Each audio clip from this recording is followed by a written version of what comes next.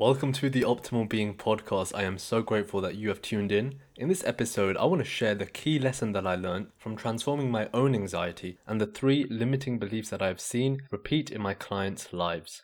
For me, the single biggest realization that I had that led to my anxiety dissolving was this: you are not your thoughts, you are the awareness of your thoughts. For so long, I had identified with the thoughts that were going on in my head, and I had allowed them to become my reality and literally run my life. Through meditation and sitting in the stillness, I realized that these thoughts were not mine. They are part of a collective frequency of thoughts that I was tuning into. Like Rumi said, "Who am I standing in the midst of this thought traffic?" The thoughts did not belong to me, so they did not define me. That was the biggest awakening I had around my anxiety, and soon after, I felt my anxiety dissolving away. Now, with regards to my clients, let's touch on the top 3 limiting beliefs that I have seen time and time again. So firstly, a common belief that perpetuates anxiety is that you should be feeling some other way. That what you're feeling right now is not okay. That it is wrong. So then you get mad at yourself for feeling that you're not making any progress, which then leads to a further negative spiral. In doing so, you are not allowing yourself to be present with the feeling. When you surrender and when you are present with the feeling, whatever it is, you allow it room to come up.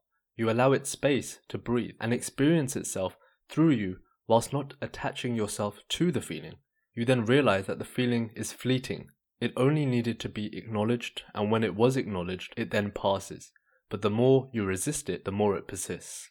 Number 2, you believe that anxiety is lifelong. You don't know how to live without anxiety, or you don't know who you are without anxiety. When all you have known and identified with is being an anxious person, you are subconsciously scared of transforming the anxiety because you don't know who you are without it. Rather than focusing on what a life without anxiety will look like, you are caged and blinded into seeing a life with anxiety as your only option. So envision that version of you and that life that you do not have anxiety. Do you know what it looks like? And lastly, the belief that I am an anxious person. This goes hand in hand with number 2.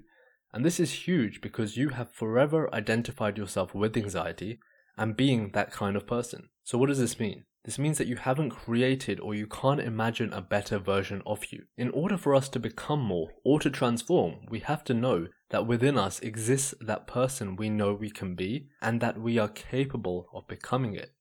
So be clear on that higher version of yourself and constantly keep that image in mind and work towards it. You are not your anxiety. You are so much more. If you enjoyed this episode, make sure to subscribe, share, write a review. I really appreciate it. And if you're ready to transform your anxiety and step into your power, visit theoptimalbeing.com or send me an email to see how we can work together. Thank you for tuning in.